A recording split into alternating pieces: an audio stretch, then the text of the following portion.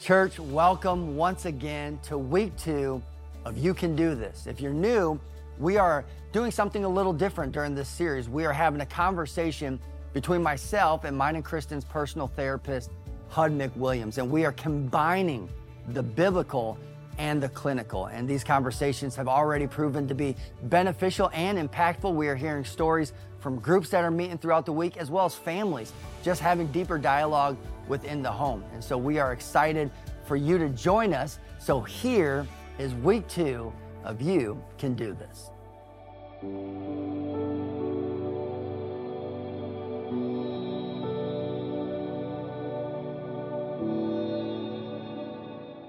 Well, Hud, one thing that I'm just thrilled for you to share with others is whether we call it the drama triangle or the victim paradigm. This is something that I've seen you teach on, and I just think it's brilliant. And so would you take us through what you would call as the drama triangle? Okay, I think the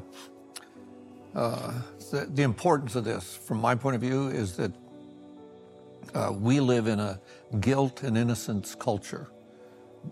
Most of the cultures, or many of the cultures in the world, are shame and honor cultures. Our culture... You're talking like East versus West. Right, yeah. Pretty much. But guilt and innocence is where we look for somebody to blame, and it's why our culture is so litigious. We'll sue anybody for anything under any circumstances, and it's kind of a mindset. And so the blame story or the blame triangle, it comes from that context, and so it's promulgated by that. But we're not the only culture that does it. It just is more prominent here. So people have thought about this a lot, so there's lots of ways to look at it. But the thing you need to know is that the victim triangle feeds on itself, and it stays alive over a long period of time. So I like to draw it and maybe explain it then a little bit that way. So the triangle, the way it's drawn matters because the triangle point is at the bottom, and that's where most of us find ourselves in this, and it's where you find the victim. And when we feel like we're a victim of something, we find ourselves looking for somebody to blame, right? And usually the blameworthy figure is somebody that's perpetrated or bullied or powered up, or we feel less than, however you want to frame it. And so that's either a perpetrator, or sometimes it's known as the villain, the bad guy, the guy that causes you to be a victim. And then in order to complete the triangle, you need somebody to step in and try to help, and we call that rescue. Now, I've been in the church my whole life, and I'm in the business of trying to help people. And help then becomes a 4-letter word, and I put it in quotes here. Most of what we do in the church a lot of times is try to rescue victims.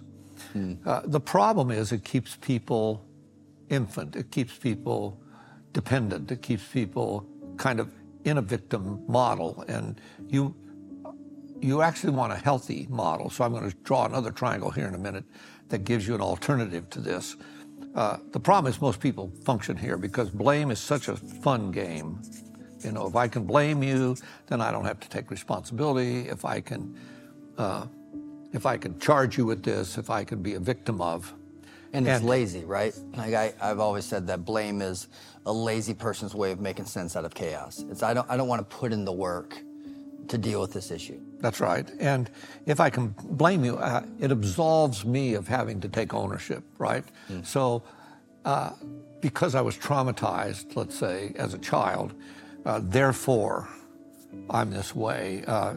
I tell my own story a little bit in the book and that I wrote, and I talk about how my dad's history set him up to be insecure. And guess what I picked up as a child? Well, I picked up insecurity. Do I have a reason to be insecure? Not like he did. No obvious cause for it, but I function out of insecurity, and I can give you example after example out of my own life well into my adult years. Am I insecure today? Yes. Why? Because I practiced it for such a long time. I still carry it around, but I'm much more aware of it. And the awareness is a key ingredient in whether I stay here. I don't blame my dad.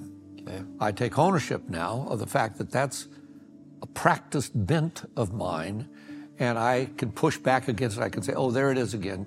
You can just sit down here, you know, in security, and I'll talk to you later. So I wouldn't be doing this with you if I had acted out of that insecurity.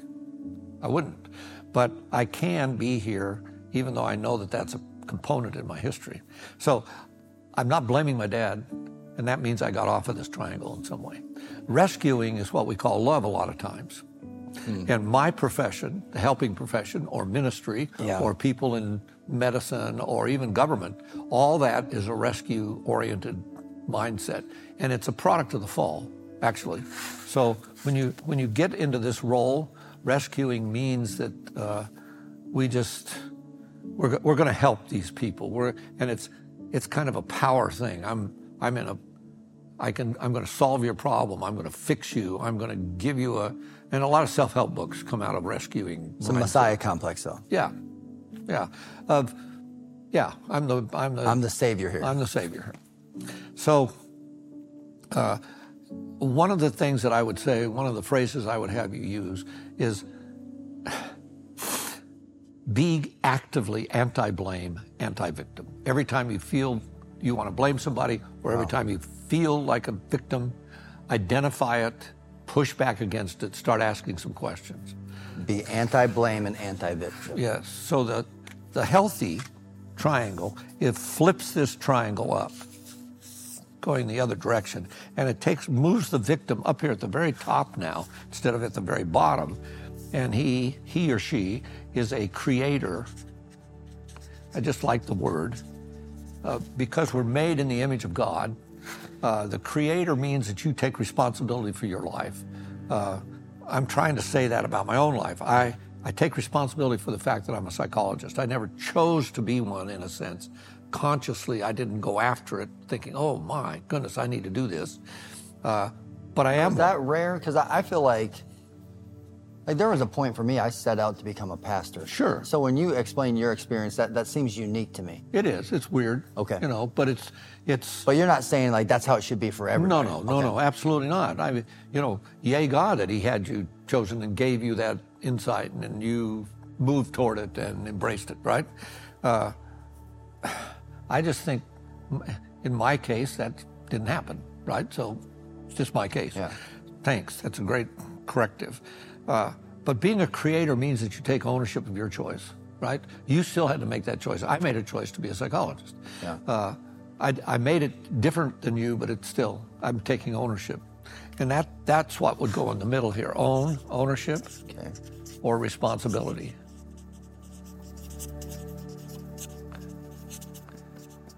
And when you take ownership or responsibility, it changes the dynamic radically from blame. Yeah. I'm trying to say, I didn't cause the cancer, but I'm going to own how I deal with it. Yeah. Right? And that's what a creator does. They think creatively about the choices they have still in front of them. Maybe the choice is narrow because of an illness or narrow because of a lost job, but it doesn't mean you're choiceless. Yeah. And that was what Viktor Frankl talked about, in his book, Man's Search for Meaning. He says, you still have a choice. Nobody can take away the final choice. And the final choice is how you choose to look at something, how you choose to perceive something. Now, is that part of the faultiness in how we understand and interpret our trauma? Sure. That it's not to say trauma doesn't exist or that you didn't have terrible experiences, but you still have a choice. And I think we live we've talked about this, that cause and effect, where this type of experience always leads to this type of outcome. Well, no, that's not always the case. You have a choice in the matter. And I think some people, they're really cause and effect in their thinking. Well, we found out a major study done on trauma and victimhood out of the sand wars in the Middle East during later in my life. They followed 10,000 soldiers that had been deployed into battle. And they found out that PTSD, post-traumatic stress disorder, actually triggered unprocessed childhood trauma. Yeah. It was not the trauma of deployment and battle that was the major issue. It was what it triggered, and it triggered lack of development in a child, which was stunning. Wow. So it means that something happens to us Yeah. as children, and you can have two children grow up in the same family, one be traumatized and the other fine. And so it's the way the child perceives it. So that may be personality, it may be, DNA, structural resilience. Is that something you can teach? Sure. Like there's just not some people who are just instinctively wired with this type of perspective and outlook. This one's an optimist, this one's a pessimist. This is a behavior you can learn. Well, you can learn to be emotionally healthy, yes. Okay. And I think wholeness demands it. So that's what we're talking about here. So this upper triangle is a healthy triangle. And the thing I'd like to emphasize here is the difference between rescuing and nurturing somebody. Yeah. And I think it's something that happens to us theologically a lot of times. We want God to rescue us, and many of our prayers are rescue me prayers, right? Bless me prayers, fix me prayers, get me out of this, find me a parking space, heal this disease, whatever, which is not wrong. However, I think God primarily wants to nurture us. He wants us to take responsibility because he made us what? In his image, like him. Yeah. And he wants us to take ownership, and he calls us co-creators and co-participants, co-regents in this world. So we are to bring in the kingdom. We are to cooperate with him. We are to be in league with him. And Jesus goes so far as to call us his friends. Wow. In John 15. And a lot of times when we talk about that passage, I've had pastors push back against that over and over again, saying, I can't teach that. People think that's too flippant about the Godhead. But God wants to what? Eat dinner with you and, I don't know, but would take you a even walk. say that hints at the pastor's development? Sure. Because you can't teach on something you're not confident that you've experienced yourself. Well, you can teach on it, sadly. Yeah. But if it's not true in your life, there's a disconnect, right? And that's what they're expressing, right? Yes, I think so often wholeness is not what we go after. We go after something that will sell or something, and I've done this my whole life.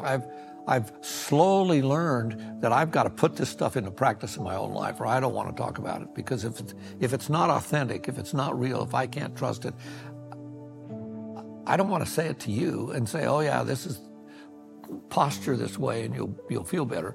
I want it to be substantive. I want it to be transformative in your life. I want you to be able to access wholeness regardless of your history, regardless of your personality, regardless of your experience.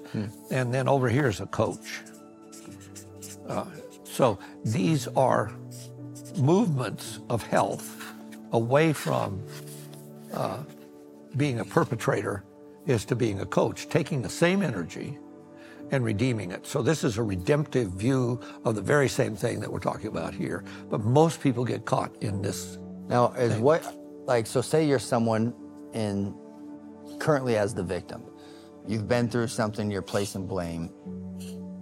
Is the advice to say, as the individual, you need to go find a coach or a nurturer? Yeah, but more than that, you need to take ownership of what has happened to you so your story is clear. What happens to most victims, if they don't deal with their own stuff internally, they become villains or perpetrators. Yeah. So, because it's what they know.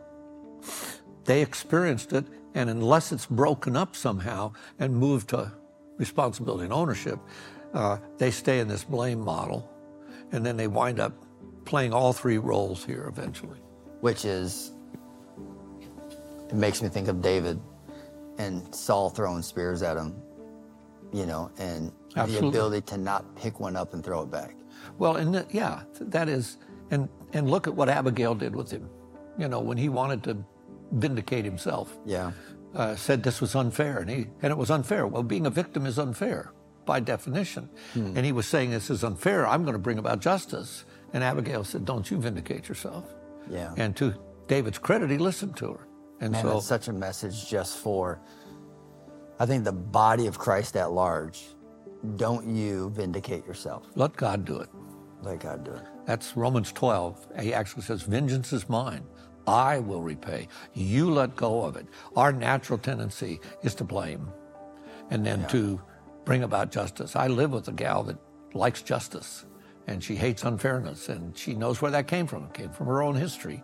And it's triggered every time something's unfair. You know, the guy didn't do his job at the mechanic didn't change the oil the right way, or, you know, whatever it is. Yeah. Or the milk's bad, and so we have to take it back to the store, or, you know, whatever. And there's some truth to all that stuff, but the bottom line is, you want to be healthy? Yeah. You're gonna take ownership here, and you're gonna realize that the world is fallen and broken and doesn't go in a straight line, and it doesn't work the way it's supposed to work, and you have to adapt to it, and you are to bring love into that setting. You are to absorb the craziness of the world, just like the cross absorbed our sin, so that we can participate in this world in a more robust, healthy, full-orbed way. And you think about the disciples. This is still blows me away today. The disciples moved from thinking like this bottom triangle, to taking ownership, and guess what happened to them? All but one of them was martyred. Yeah.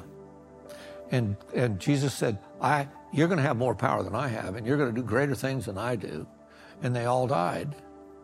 And we would consider that a failure, but we don't talk about that very much. Yeah. We want this miraculous working power, quote unquote, to rescue us. And here's what Paul says in Colossians 1:11. He's praying for these churches, Galatians, Ephesians, Philippians, Colossians, same prayer, it's pretty much. Colossians 1:11 says, I pray that you will have all power. Think all power, man, I want all power. Why? To rescue? He says no, to patiently endure. So most people, if they're given all power, don't want to put it in patience and endurance. Yeah. Or perseverance, right? They want to put it into rescuing, changing something, making it right. So talk about, because I think a lot of times, a lot of people find themselves in that rescuer-nurture tension. That's right. Someone comes to them, you know, and they're in that victim mindset and they need help. What advice do you have for the person to say, I'm not going to become a rescuer, I'm not going to become enabling, I'm not going to permit this person to stay stuck in this framework? What are practical things they can do to choose being a nurturer over a rescuer? Okay, so in the bottom triangle, the rescuer wants to solve or fix the issue. So solutions become the major thing. I was a professor for a long time in university, and what I know our education does is it forces people to try to learn to have a solution for everything. Well, that's a linear thinking process. It's not wrong, and I'm glad there's closed systems like a plane, for instance. I'm glad I'm going to fly home tomorrow, and I want the plane not to make a decision on the runway for one engine to say, I don't want to go on this. Okay. You know, I want it to do what it's supposed to do. So there are places, but in living, living isn't a problem to be fixed or solved. Living is a problem, is a challenge to deal with the tension that's caused by, you know, being victimized in some way. Well, being victimized doesn't necessarily make you a victim. It just means that you have to deal with it. And so it's not your fault, you're a victim, but it is your fault if you stay there. So the rescuer, which is our... And do you find that a lot of people in that victim space are offended by what you just said? Sure. Good catch. But as a nurturer, and I would say that would have to be the distinction in the nurturer, a rescuer doesn't tell them that. A nurturer says, you can't stay there. Yeah. A nurturer comes alongside. I find myself writing sometimes to people now, and I say, I'm alongside of you. I can't fix you. I can't get you out of the pain you're in. Yeah. You know, you lost your wife, or this dastardly thing happened to you, or you're going through this awful thing. I can only offer them me. I can't fix it. I can't bring that person back to life, etc. We think those are the solutions. Or you can't take And this is something that like I've struggled with, where there's a difference between taking care and caretaking. Mm-hmm. Like you can be caring and you can be thoughtful and you can be gentle, but a caretaker like moves into the house. A caretaker is with you in the middle of the night. They're making breakfast, doing your laundry. I mean, they're assuming an abnormal amount of responsibility. And I think that's the temptation, is to take too much responsibility to the point of allowing them to never take ownership. Yeah, so they become dependent on you, and you feel strong. Which is the rescuer secretly is validated by. And this is my business. I'm in the business of, quote, helping people.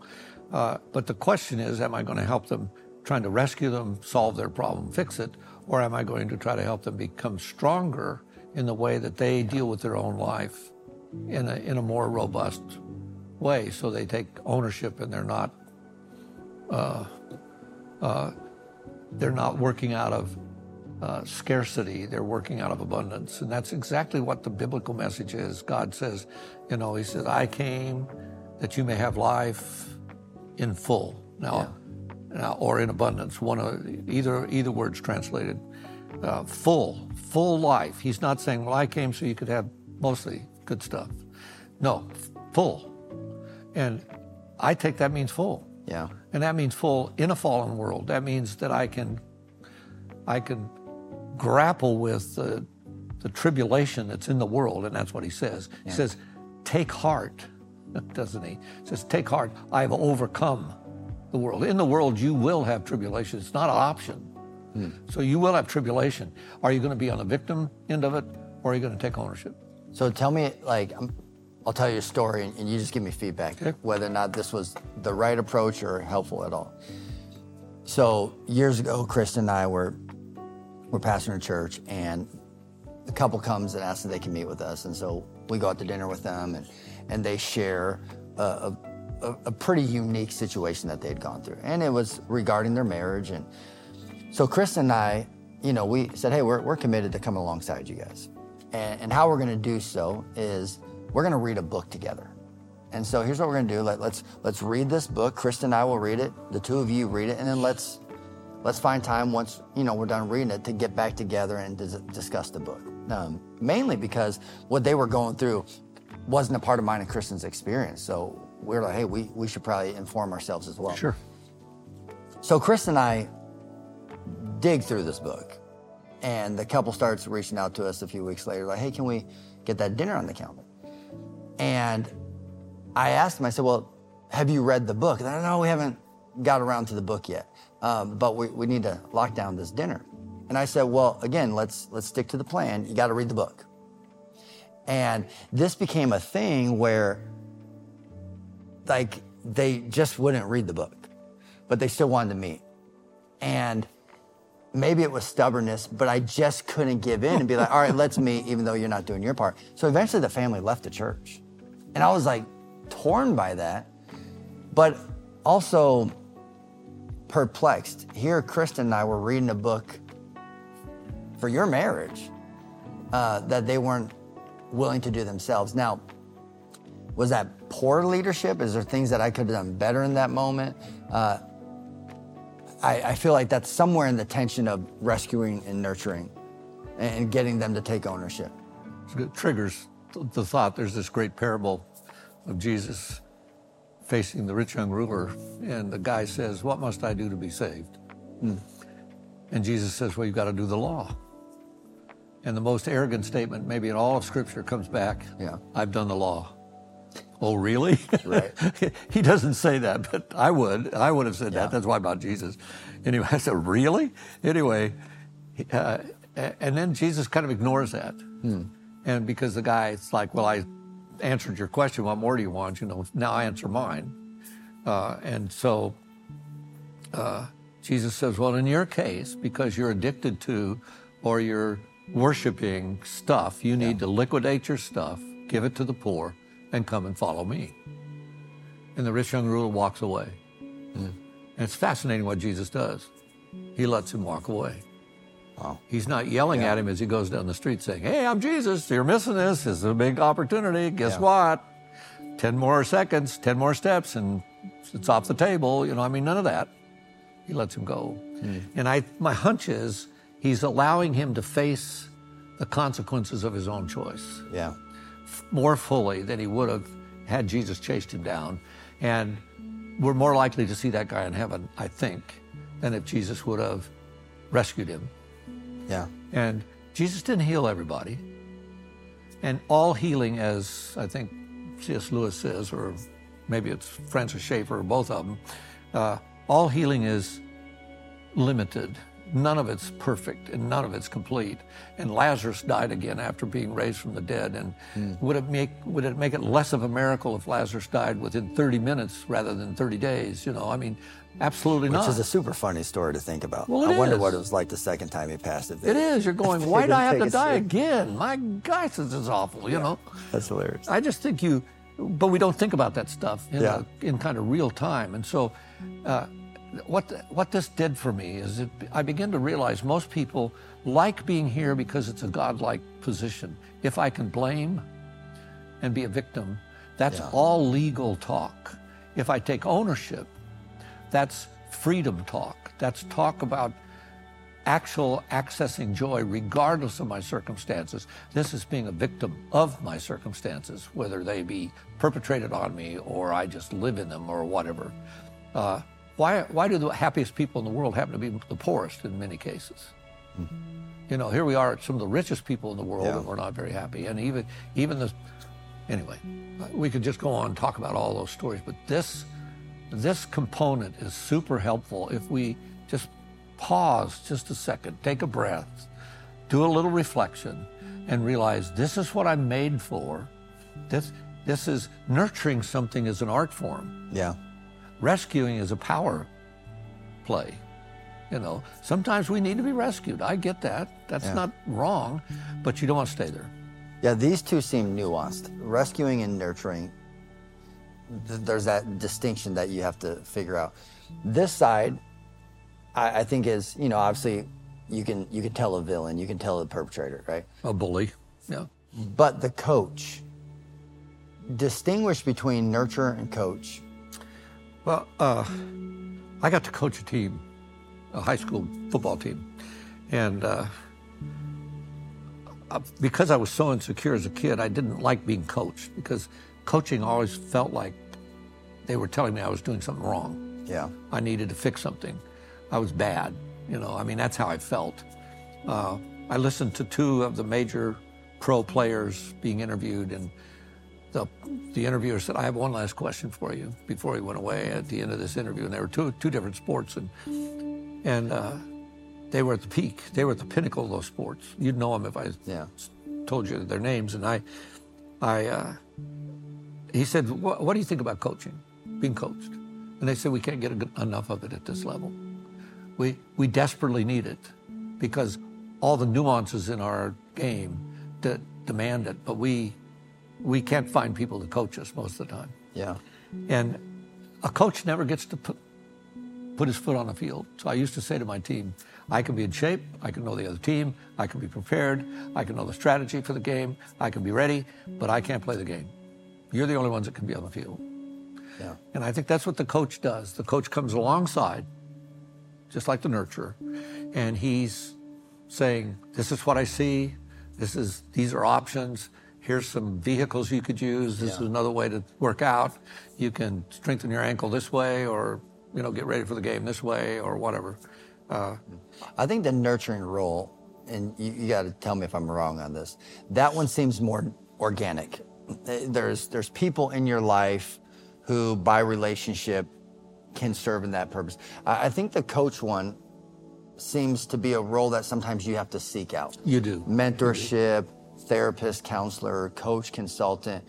And I think where it seems to me people come up short is, in order for this to be effective, you have to give somebody access and authority in your life. You have to give someone the right to challenge you, to speak into your situation, to lay before you things that would challenge you in a healthy way. And it's interesting that I think sometimes Hollywood has this better figured out than the church. You can see it in the cast of shows. If you think of like Rocky, he has Adrian the nurturer and Mickey the coach. Star Wars, you've got Yoda and Obi-Wan Kenobi helping out, Luke Skywalker in a sense. The necessity of those roles, but I do think this one is, it requires more intentionality, more humility, and you taking the initiative. I think you're right. I think that is, you've got to want to be coached, right? I didn't want to be coached when I was a young player, and I missed a great opportunity to be a better ball player as a result. And at the end of my, quote, career, which was, didn't go very far, but anyway, at the end of my career, I was finally ready to be coached, and I was done. And I just thought, man, you stepped all over your feet, Wow. in the process. I had an opportunity for somebody to come alongside and really help develop me, and I could have been a better player. I played naturally and got away with it a lot of times. But this is the fierce independence piece when we avoid that in some way. And what I say to pastors a lot of times, okay, so who's your pastor? Yeah. Because every pastor needs a pastor. That's right. And very few pastors have one. Like a genuine one. A genuine one. Yep. That's outside of the circle of their a lot immediate... of surfacey relationships. That's right. But That's right. Yeah. And so if you just step back just a little bit, we're designed to be in this relational community that feeds healthiness rather than illness and sickness. And this is about hiding things. This is about exposing things. And a coach helps expose them in some way. So when you make, like you say, when I ask you, when I give you some accountability in my life, some authority in my life, some access to my life, some place that I can get feedback from you, I wanted my elder board to give me feedback about my sermons. Yeah. And they wouldn't do it. It was just crazy making. By the way, I did find some people that were more than willing to give me feedback. Yeah. I wasn't always happy about it, but at least I got it, But it wasn't the others. I've never had to really solicit for feedback. I tend to just Get it? get it. Well, that's amazing. I don't know, maybe my stance or something. I don't know what I did, but I just think good feedback's really hard to get. Yeah. And the higher you go in an organization, the more stratified the organization is, the more difficult it is to get honest, integrous, substantive feedback that's really helpful, strategy-wise and for the whole organization. And it takes a growing sense of self to be able to do that. Otherwise, you're going to be down here defending yourself in some way. Yeah. Wow, that's so good. And justification is down here. People justify all the time. And they have excuses. And those would be down here on this bottom triangle. Up on the top are maybe an explanation for what happened, but no excuse, because I'm still working on taking ownership. Yeah. And it all comes back to this idea of humility. That's right. This is a humble process. To move up, to be up here is humble. Jim Collins wrote this book, Good to Great, about organizations, and then he wrote another book about NCOs, or nonprofits, and he found the same thing. The greatest leaders had the same two qualities. They were fierce learners across the board, constantly, both learning about their organization and the people in it and the industry and just general learning. And then he said the second thing was they were so humble they seemed shy. That's pretty amazing, actually. Yeah. But it should be true of every discipline, it seems like to me. A true scientist should be humbled by his discipline because it's so much bigger than he is. Yeah. And look at what we're doing today. We've got AI coming that thinks quicker than most people can think.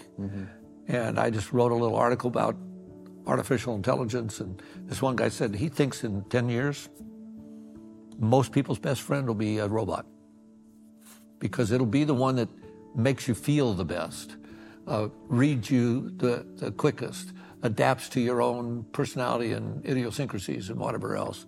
And someone who fits perfectly with all your imperfections. We found it with therapy. We've had robot therapists that actually make people, quote unquote, feel better than a normal therapist does. My goal is not to make you feel better. My goal is to make you better. Yeah, that is terrifying. What it does is it immediately dwarfs our development. That's right. There's no iron sharpen iron, and that's, we're losing the ability to dialogue. We're losing the ability to be in relationship with people who are different, think different, and the idea that like an AI robot would be a person's best friend, and the fact that that's becoming a goal is Absolutely. just alarming to me. It's terrifying, actually. And the good side of it, the beauty of that technology. Yeah, tell me what the good side of that is. Well, the beauty of the technology is that it moves the technological world along, So, like, my wife went and had a crown put in her mouth, and she's got more money in her mouth than we have in the bank. But this last crown took 40 minutes to make, and it used to take 40 days, right? And that's the beauty of the speed at which computers work and technology. Yeah, but I think my frustration, I could be wrong about this, but I watched this thing recently and they were showing how there's these AI platforms that can just spit content out. Absolutely. So this guy was like, hey, check this out. And he's like, I want to write a song.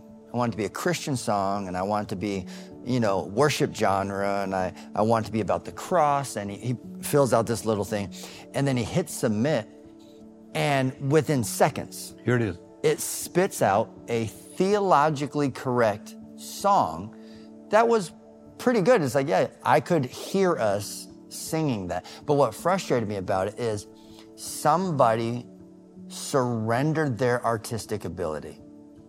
Someone forfeited their God-given potential to participate in the art, and instead they just clicked a button. And it just drove me crazy. And I seen the same thing with someone was showing how you could write a book really quickly doing this. Well, plagiarize. And it was just maddening. Okay, so here's a piece of the puzzle that I just think is enormous, actually, if we can capture it. Healthy people are unpredictable. Pathology, sick people are predictable. And that seems counterintuitive and just the opposite. So every time I get with somebody that has some kind of addictive quality, whether they're addicted to alcohol or drugs or sex or pornography or food or shopping or prayer, it doesn't matter what they are addicted to. Yeah. The addiction cycle is the same. It's boring. So I would say all pathology is boring and predictable, and all health is unpredictable. Well, what the AI will do is it's based on guessing predictability in a human, and it will make its adaptation to that because we can gather, reams of data about people or how they think, et cetera. And so the frightening part is we're going to have a whole culture that can't write, for instance, because they've never had to think or generate anything unique or personal or whatever. It took me years to learn how to read poetry, because poetry is this substantive use of language to describe a mystery, basically. And I think it's why we are uncomfortable with poetry a lot of times, because we don't get the mystery. We want it to be clear and concise and, tidy and useful and cute and rhythmic and whatever else. And real poetry challenges you to think outside the box and stretches your language use and all that kind of stuff. Well, AI is working in opposition to that, but I don't think it's bad in and of itself in a moral sense. I think we're the ones that have to grow up enough to utilize the strengths of it and minimize the destructive side. Wow. But any tool that's strong needs protection. Yeah, and the church tends to make mistakes there. Whenever there's an advancement, we disengage and we pull out of the conversation, we pull out of the context, and then what happens is we re-engage when we're comfortable, but then we have to play moral catch-up. And it's like, hey, we disengage from this, and now it's become a thing, and now we're comfortable, but we've lost our influence, and now we've got to. That's right. So if the uniqueness of being human is not just that we're conscious beings, but that we are designed like God to be creative and imaginative, and I don't think we do much to redeem our imaginations. I mean, to have redemptive imagination, if you will. I think the church has kind of lost that capacity, for sure. and so that's the disturbing part of beauty. You know, art, in my mind, should always be disturbing by definition. But so often it's not. I mean, I go to church a lot of times, and it's neutral. It doesn't disturb me. Yeah. And I don't remember it, you know. And even as a pastor, I've preached a dozen sermons. I don't remember it at all. And I think, wow, I studied that and wrote it down and delivered it, and I still don't remember it, you know. Why? Because it was neutral. Yeah. And when it amazes me how much people overlook the artistry of God. And I don't know if that's right. just a westernized way of thinking. We like things in cute boxes, and we like things to be very systematized. But if God is anything, he's an artist. He's creative. And he's surprising. Yeah. And we want him to be predictable rather than unique. And I think we keep going to him in a predictable, mechanical kind of a way, and in a what I would call a legal kind of a way, wanting to pin him down and say, this is what you promised, you know, and I can, and you failed me, versus being in relationship with him, which is variable and surprising. And, you know, I'm surprised all the time by my own family, and then if I'm honest, I'm surprised by me if I'm paying attention. Yeah. I think, where did that come from, for pity's sakes? Why are you thinking that way, and why are you doing this? And hello, who are you? You know, show up here. So for every single one of us, it's to say, hey, stop blaming, stop justifying, start owning, start participating, That's right. and just allow your development to be a priority and something that you just commit to. And here, you can't be everything to everybody. Sorry. Even though that's kind of a phrase that Paul uses, I'm taking it out of context. Yeah. That's why humility sits here. Gentle and humble. Only the strong can be gentle. And I learned that teaching disabled people. Disability doesn't necessarily demand you be handicapped. Yeah. Right? So I taught in a visually handicapped field for a while, and what I learned is that they don't feel handicapped, especially if they've been visually impaired their whole life. Handicap is something we put on them, not they have. And it's just crazy. Wow. I mean, I had a teacher that was blind, and she just ran all over the campus, and I mean, she was amazing, but she would not allow her disability to be handicapping. And so I think a lot of times we just say, well, oh my gosh, you can't recover from that. And most people would I probably would crawl up in the corner and just wilt, you know. But people that take ownership say, this is what I've got, I'm going to go with it. Yeah, that's so good.